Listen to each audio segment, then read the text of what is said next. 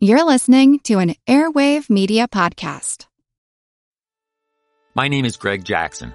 I'm a PhD-holding historian, a professor, and the creator of History That Doesn't Suck, a podcast that makes legit, seriously researched American history come to life through entertaining stories. Join me for a chronological telling of the United States story, from the Revolution to fractious Civil War, tenacious inventors, brave reformers, and more. With more than 100 episodes, you can already binge listen your way from 1776 to the early 20th century. Listen to History That Doesn't Suck on Spotify.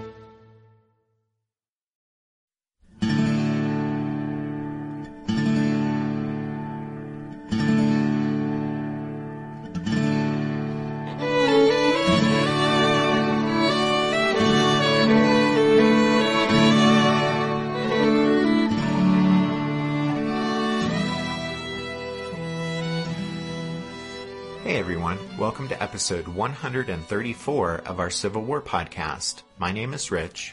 And I'm Tracy. Hello y'all. Thanks for tuning into the podcast. We used the last episode to look at the first major engagement of the Peninsula Campaign, which was the Battle of Williamsburg on May 5th, 1862. As the Confederate Army led by Joseph E. Johnston retreated away from Yorktown and up the peninsula toward Richmond, the fighting at Williamsburg was really just meant to be a delaying action by the rebel rear guard, which was commanded by James Longstreet. The Williamsburg fight was intense, considering the relatively small numbers of troops involved. The battle is best remembered for the fighting that took place on the Confederate left flank, where a Union force, led by Winfield Scott Hancock, crossed Cub Creek and secured a lodgment. At that spot, a futile Confederate charge, led by Jubal Early and D.H. Hill, was smashed as the 24th Virginia and 5th North Carolina were stopped and hurled back by the Federals.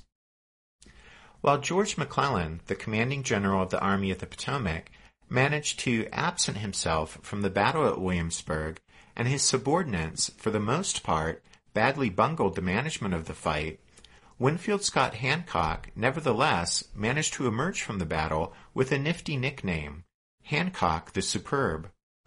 Another engagement that occurred during the Confederate Army's retreat up the peninsula took place on May 7th at Eltham's Landing on the York River.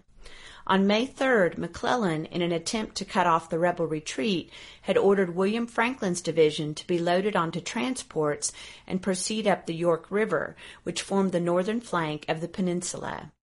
After coming ashore at Eltham's Landing, Franklin was to strike inland and cut the main road the Confederates were using as they fell back toward Richmond. It was a good idea, but when Franklin's troops landed on May 6th, one day after the Battle of Williamsburg, they were by that time a couple of days too late, since the Confederate retreat was already well underway. And rather than poke a stick into that particular hornet's nest with his lone division, Franklin decided to simply consolidate his position there behind enemy lines and wait for the rest of the Army of the Potomac to come marching up the peninsula and reach him. Joe Johnston, the Confederate commander, had expected McClellan to use the York River to try and cut off the rebel retreat, and so Johnston had ordered a force to take up position about 5 miles from Eltham's Landing and guard against a possible Union assault from the river.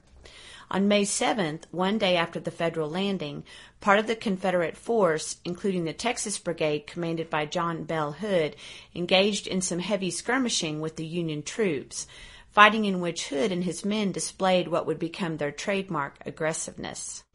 Meanwhile, Joe Johnston and the Confederate Army continued to fall back toward Richmond.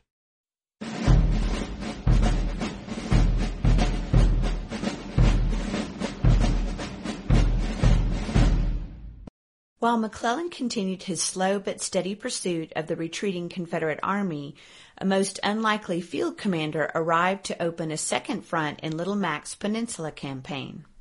On Tuesday, May 6th, Abraham Lincoln arrived by ship at Fort Monroe at the tip of the peninsula. Frustrated by McClellan's month-long delay in front of Yorktown, the president was keen to visit the front and find out firsthand just what was behind the slow progress of the campaign. As Lincoln's private secretaries, Nicolay and Hay, later wrote, the president wanted, quote, to ascertain by personal observation whether some further vigilance and vigor might not be infused into the operations of the Army and Navy at that point." End quote. Lincoln also wanted to check on the feasibility of a plan proposed by Secretary of War Edwin Stanton, who had accompanied him on the journey, along with Secretary of Treasury Salmon Chase. Stanton's plan focused on neutralizing the Confederate ironclad CSS Virginia. As we've mentioned previously in this story arc, the continued lurking presence of the Virginia was a problem for the Peninsula Campaign. The rebel ironclad was a threat that couldn't be ignored, and in fact, that threat was preventing the Federals from using the James River to support McClellan's advance up the peninsula. As y'all will recall, the James River formed the southern flank of the peninsula, and actually the Confederate capital, Richmond, lay upriver on the James. If you picked up or already had on hand our book recommendation from episode number 129, that Echoes of Glory Civil War Atlas from Time Life, on pages 46 and 47 you can find a map of the peninsula and see all the places we've talked about: Fort Monroe, Yorktown, Williamsburg, see where Franklin's division landed up the York River near West Point, and there's the James River and Richmond. But just off-map to the south, just across Hampton Roads from Fort Monroe, was the CSS Virginia's home port of Norfolk, and as Secretary of War Stanton pointed out, the Confederate retreat up the peninsula had left Norfolk exposed and vulnerable to a Union strike. You see, everyone in Washington had had a bee in their bonnet regarding the Virginia ever since March, and the Confederate ironclad sortie out into Hampton Roads against the blockading Union fleet, and then her historic battle the next day with the Federal ironclad USS Monitor. And now that there was a golden opportunity to neutralize the Virginia, Lincoln and his companions meant to see that an operation was launched to capture Norfolk. Exactly. With the help of the Federal Navy and the 10,000-man garrison at Fort Monroe, Abraham Lincoln intended to capture Norfolk and thereby deny the Virginia her base. The man selected to lead the operation was the 78-year-old commander of Fort Monroe, John E. Wool, who had begun his distinguished career fully half a century before, during the War of 1812. Since the start of the Peninsula Campaign, Wool hadn't been impressed at all with George McClellan, and the two generals had butted heads. But there wasn't much that Little Mac could do about it, since the War Department had issued clear orders stating that the garrison at Fort Monroe was to remain a separate command under Wool. So now, quite apart from McClellan's operations, Lincoln ordered Wool to land troops on the south shoreline of Hampton Roads and then advance on Norfolk. The President, along with Stanton and Chase, used a tugboat and a revenue cutter to personally carry out a reconnaissance to select the best landing site. At one point, Lincoln went ashore to inspect one likely spot, and, under the bright moonlight, strolled up and down the beach on the enemy-occupied shoreline. After the President showed that a landing was possible, Wool and 5,000 men went ashore the next day, May 10th, and began their march on Norfolk. Wool was accompanied by Treasury Secretary Chase, while Lincoln stayed behind to hurry reinforcements across Hampton Roads. A soldier on one of the transports watched in amusement as the President, on board the flagship USS Minnesota, tried to supervise the goings-on. The soldier later recalled how, quote, "Abe was rushing about, hollering to someone on the wharf, dressed in a black suit with a very seedy crepe on his hat, and hanging over the railing. He looked like some Hoosier just starting home from California, with store clothes and a boiled shirt on." End quote. As it turned out, old General Wool didn't need any help. He had landed and encountered hardly even token resistance. The next morning, accompanied by Salmon Chase, he marched up to the outskirts of Norfolk, where the Union force was met by the mayor, William W. Lamb. The 9,000-man Confederate garrison, commanded by Benjamin Huger, had already evacuated Norfolk, but left behind a demolition crew to wreck the nearby Gosport Navy Yard. To give the wreckers more time, Mayor Lamb deliberately dragged out the surrender ceremonies.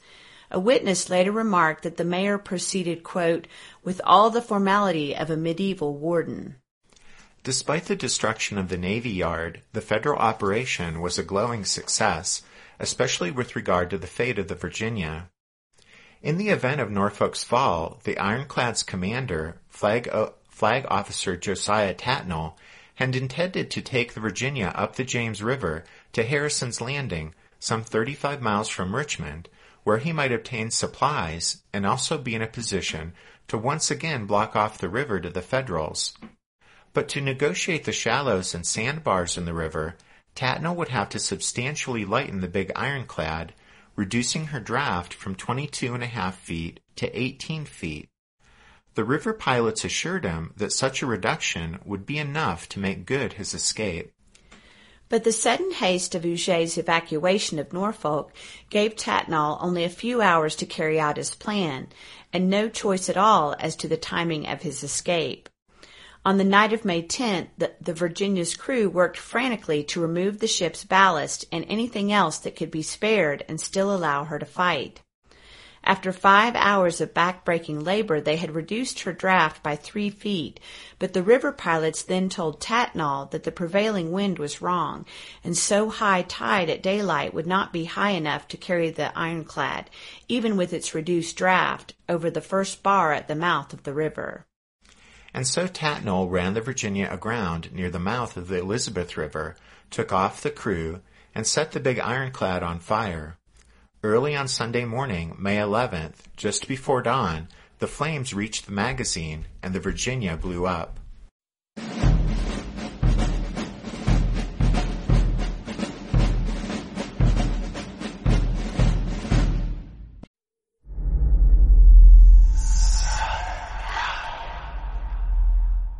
Hey y'all, spooky season is here, and if you're looking for a show to whet your appetite for a little haunted history, then I'd like to invite you to check out Southern Gothic, a chart-topping history podcast that explores some of the most infamous legends, folklore, ghost stories, and hauntings of the American South. We've covered all sorts of stuff from the Bell Witch of Tennessee to the disappearance of the Confederate submarine, the H.L. Hunley. Not to mention our deep dives into the local lore of some of America's oldest and most haunted cities, like New Orleans, Charleston, and St. Augustine.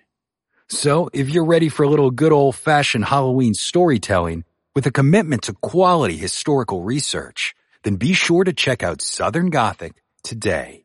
It's available now on all your favorite podcast apps.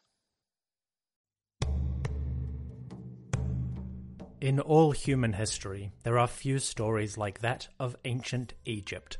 On the banks of the Nile, these people created one of the most enduring and significant cultures. Their tale comes to life in the History of Egypt podcast. Every week, we explore the tales of this amazing culture, from the legendary days of creation and the gods, all the way to Cleopatra, and everything in between. The History of Egypt podcast is written and produced by a trained Egyptologist. We go much deeper than your average documentary or magazine article to uncover tales of life, great endeavors, and the amazing arc of a mighty kingdom. The History of Egypt podcast is available on all podcasting platforms, apps, and websites. Come, visit ancient Egypt and experience a legendary culture.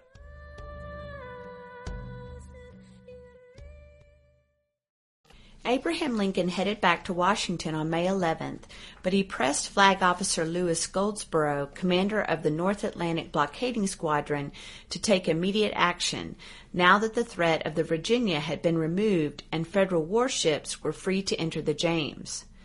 Goldsborough in turn ordered Commander John Rodgers to proceed up the James with 3 ironclads and 2 wooden gunboats. The Union ships were to sail upriver to Richmond and shell the rebel capital into submission. As a consequence of Joe Johnston's retreat up the peninsula and the CSS Virginia's demise, Richmond was thus threatened on 2 fronts. Panic gripped the Confederate capital. The Virginia legislature voted to burn the city rather than see it fall into enemy hands. Preparations were made to ship the Confederate government's records to South Carolina. The Treasury's gold reserves were crated up, ready to be loaded aboard a train that was kept under steam. Deserters, wounded soldiers, and refugee families from the peninsula poured into Richmond, spreading tales of woe and doubling the city's pre-war population of 40,000. People started to flee the endangered capital city, including Jefferson Davis's wife, Verena, and their 3 children, whom Davis sent off to Raleigh, North Carolina. On May 13th, Jefferson Davis wrote to his wife, saying, quote, "The hasty evacuation of the defenses below and the destruction of Virginia hastens the coming of the enemy's gunboats. I know not what to expect when so many failures are to be remembered, yet will try to make a successful resistance." End quote. The next day, May 14th, Davis called in his military advisor, Robert E. Lee. The Confederate president and his cabinet wanted to know if the capital were lost, where to the south the next best line of defense for the army could be found. General Lee suggested a position approximately 100 miles to the southwest, but then, with emotion that surprised those in the room, Lee declared, quote, "But Richmond must not be given up. It shall not be given up."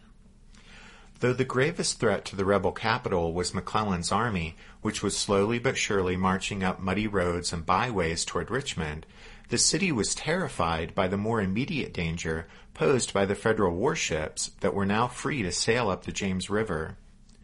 Rogers' flotilla consisted of the ironclads Monitor, Naugatuck, and Galena, along with the wooden screw gunboat Aroostook and the side-wheeler Port Royal. At 6:30 in the morning on Thursday, May 15th, Rogers' squadron came within sight of the Confederate defenses at Drury's Bluff, named for property owner Augustus H. Drury and officially designated Fort Darling.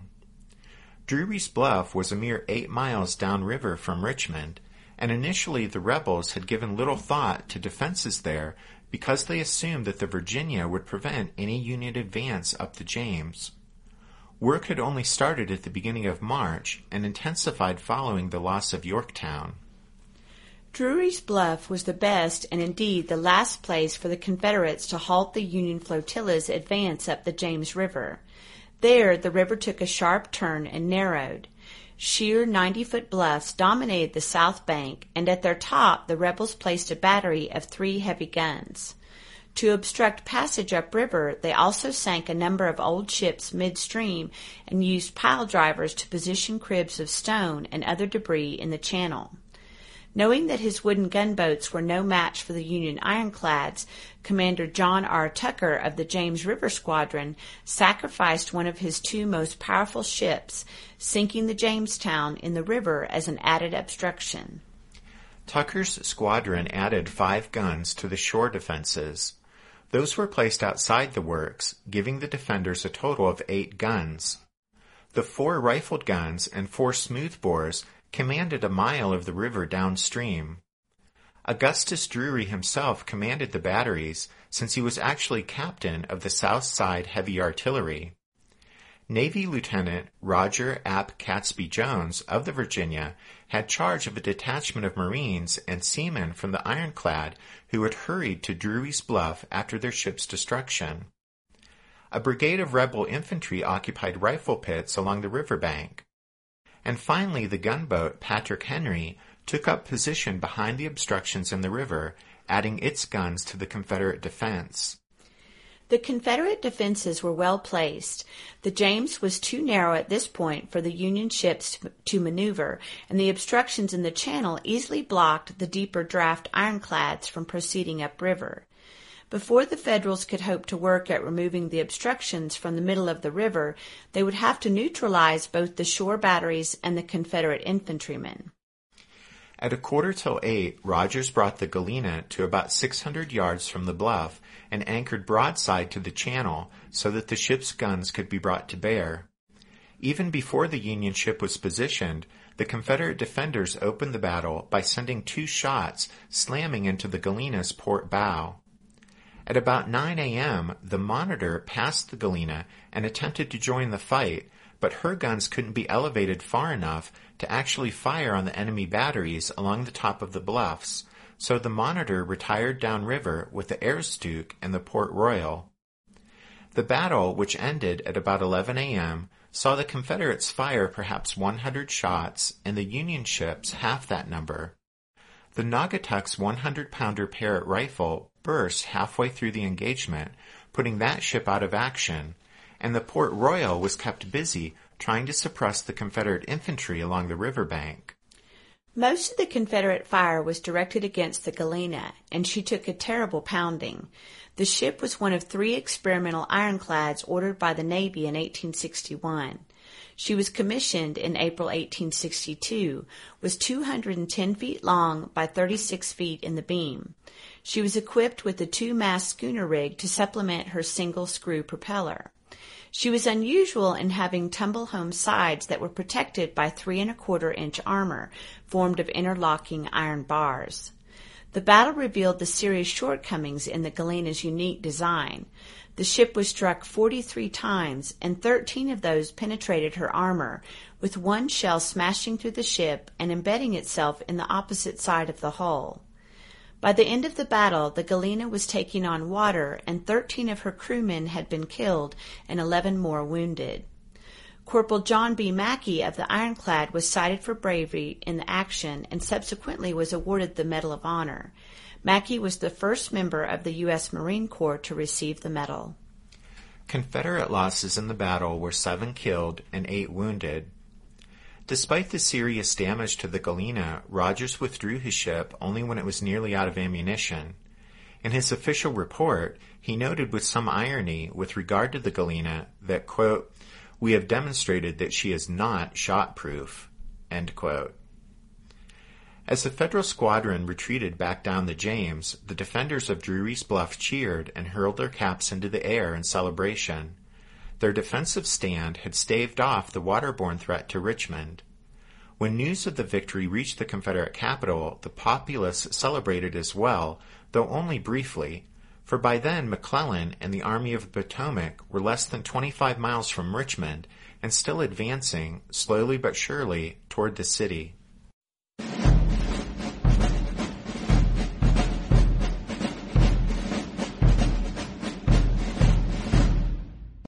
The Army of the Potomac was still advancing, but still only slowly. In fact, McClellan's advance up the peninsula was so deliberate that the one-armed but feisty Union General Phil Kearny privately referred to McClellan as the Virginia Creeper, a sarcastic allusion to the local climbing ivy. Little Mac had established his headquarters at West Point at the head of the York River. On May 10th, the Army of the Potomac began moving out from West Point, headed for McClellan's next objective, White House Landing. While one contingent of the army marched overland, McClellan led another 15 miles west up the Pamunkey River, which was a tributary of the York, to White House Landing, where the Richmond and York River Railroad crossed the Pamunkey. The rail line then continued on west to the Confederate capital. At the landing lay White House, the 4,000-acre plantation on which George Washington had courted the widow Martha Custis. Now the property belonged to the family of Robert E. Lee, whose wife was the granddaughter of Martha Custis Washington. By May 16th, the most of the Army of the Potomac was encamped along the Pamunkey between White House Landing and Cumberland Landing to the south. McClellan posted a guard around the great house on the Lee plantation and established an enormous supply depot at White House Landing. Scores of ships steamed up the York and then the Pamunkey, bringing the 500 tons of supplies needed to sustain the Union Army each day. Barges also brought 5 locomotives and 80 rail cars, which McClellan had kept loaded and waiting in Baltimore Harbor. The trains were to supply the troops as they marched west and closed in on Richmond, and the rail line would also be used to carry forward Little Mac's beloved siege guns. In the midst of these preparations, McClellan got some welcome news from Washington. His repeated requests for reinforcements were about to be rewarded. Because of his strident complaints about the withholding of McDowell's corps, he had already been given 1 division of that formation. But now he was to get the rest of the 1st Corps, and also additional troops led by James Shields. The reinforcements, which would add up to about 40,000 men, had been stationed at Fredericksburg, midway between Washington and Richmond. This encouraging development contained an important and unwelcome catch, however. Though McClellan wanted McDowell's troops to come by water, joining him at White House Landing, Abraham Lincoln insisted McDowell march south toward Richmond by the most direct route. As the president saw it, this overland route would save time and would also let McDowell stay between Washington and the Confederate Army. Whatever the merits of either route, Lincoln's decision meant that Little Mac would have to readjust his plan for taking Richmond. In preparation for the link-up with McDowell, Little Mac reorganized the army into 5 corps of 2 divisions each. He had intended to send the bulk of these forces due west along the railroad where it runs south of the Chickahominy River. But in order to join with McDowell's southbound corps and cover his base at White House Landing, McClellan had to extend his right wing. This he accomplished by deploying 3 corps, Sumner's 2nd, Franklin's 6th, and Porter's 5th, in a northwesterly direction, so that they stretched from the railroad along the north bank of the curving Chickahominy for a distance of some 10 miles. On the extreme right, Porter's corps was drawn up near Mechanicsville, just 6 miles northeast of Richmond. Meantime, south of the Chickahominy, McClellan deployed his left wing. Keyes' 4th Corps proceeded westward along the Williamsburg Road and dug in near the crossroads called 7 Pines, only 6 miles east of Richmond. Heintzelman's 3rd Corps was stationed 5 miles to Keyes' rear. By May 24th, all the Federal dispositions were complete. The tips of both wings of McClellan's army, on the far left and far right of the Union line, were so close to Richmond that the officers could set their watches by the chimes of the Confederate capital's churches. And that's where we'll leave things this week. Next time, we'll find that an unexpected wrench is thrown into the works as far as the anticipated link-up between McDowell and McClellan. And we'll also see how Joseph Johnston decides to finally strike the Yankees as he tries to take advantage of how Little Mac's army is split north and south of the Chickahominy, with the result being the Battle of Fair Oaks.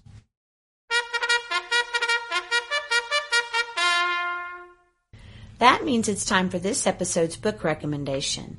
And our recommendation this time is Ships of the Civil War, 1861 to 1865, an illustrated guide to the fighting vessels of the Union and the Confederacy by Kevin J. Dougherty. This particular book recommendation was inspired by the battle at Drury's Bluff, and there are tons and tons of great illustrations in this book, including, on pages 32 and 33, the USS Galena. Don't forget you can find a handy list of all our book recommendations if you head over to the podcast website, which is www.civilwarpodcast.org. It's been a while since the last episode, so we have quite a few new members of the Strawfoot Brigade to thank this time. Paul T., Douglas M., Scott W., Mike R., Jane R., and Robert H. And Robert also gave a very generous donation, so we're very appreciative of that. We also appreciate Spiritwood Music's permission to use the song Midnight on the Water as the music you hear at the beginning and end of every episode of the podcast. And we wanted to remind y'all that Spiritwood Music has some beautiful, beautiful instrumental Christmas music.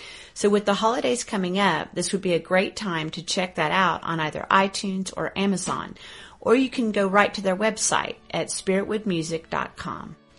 Okay, so please do support Spiritwood Music. They're good folks.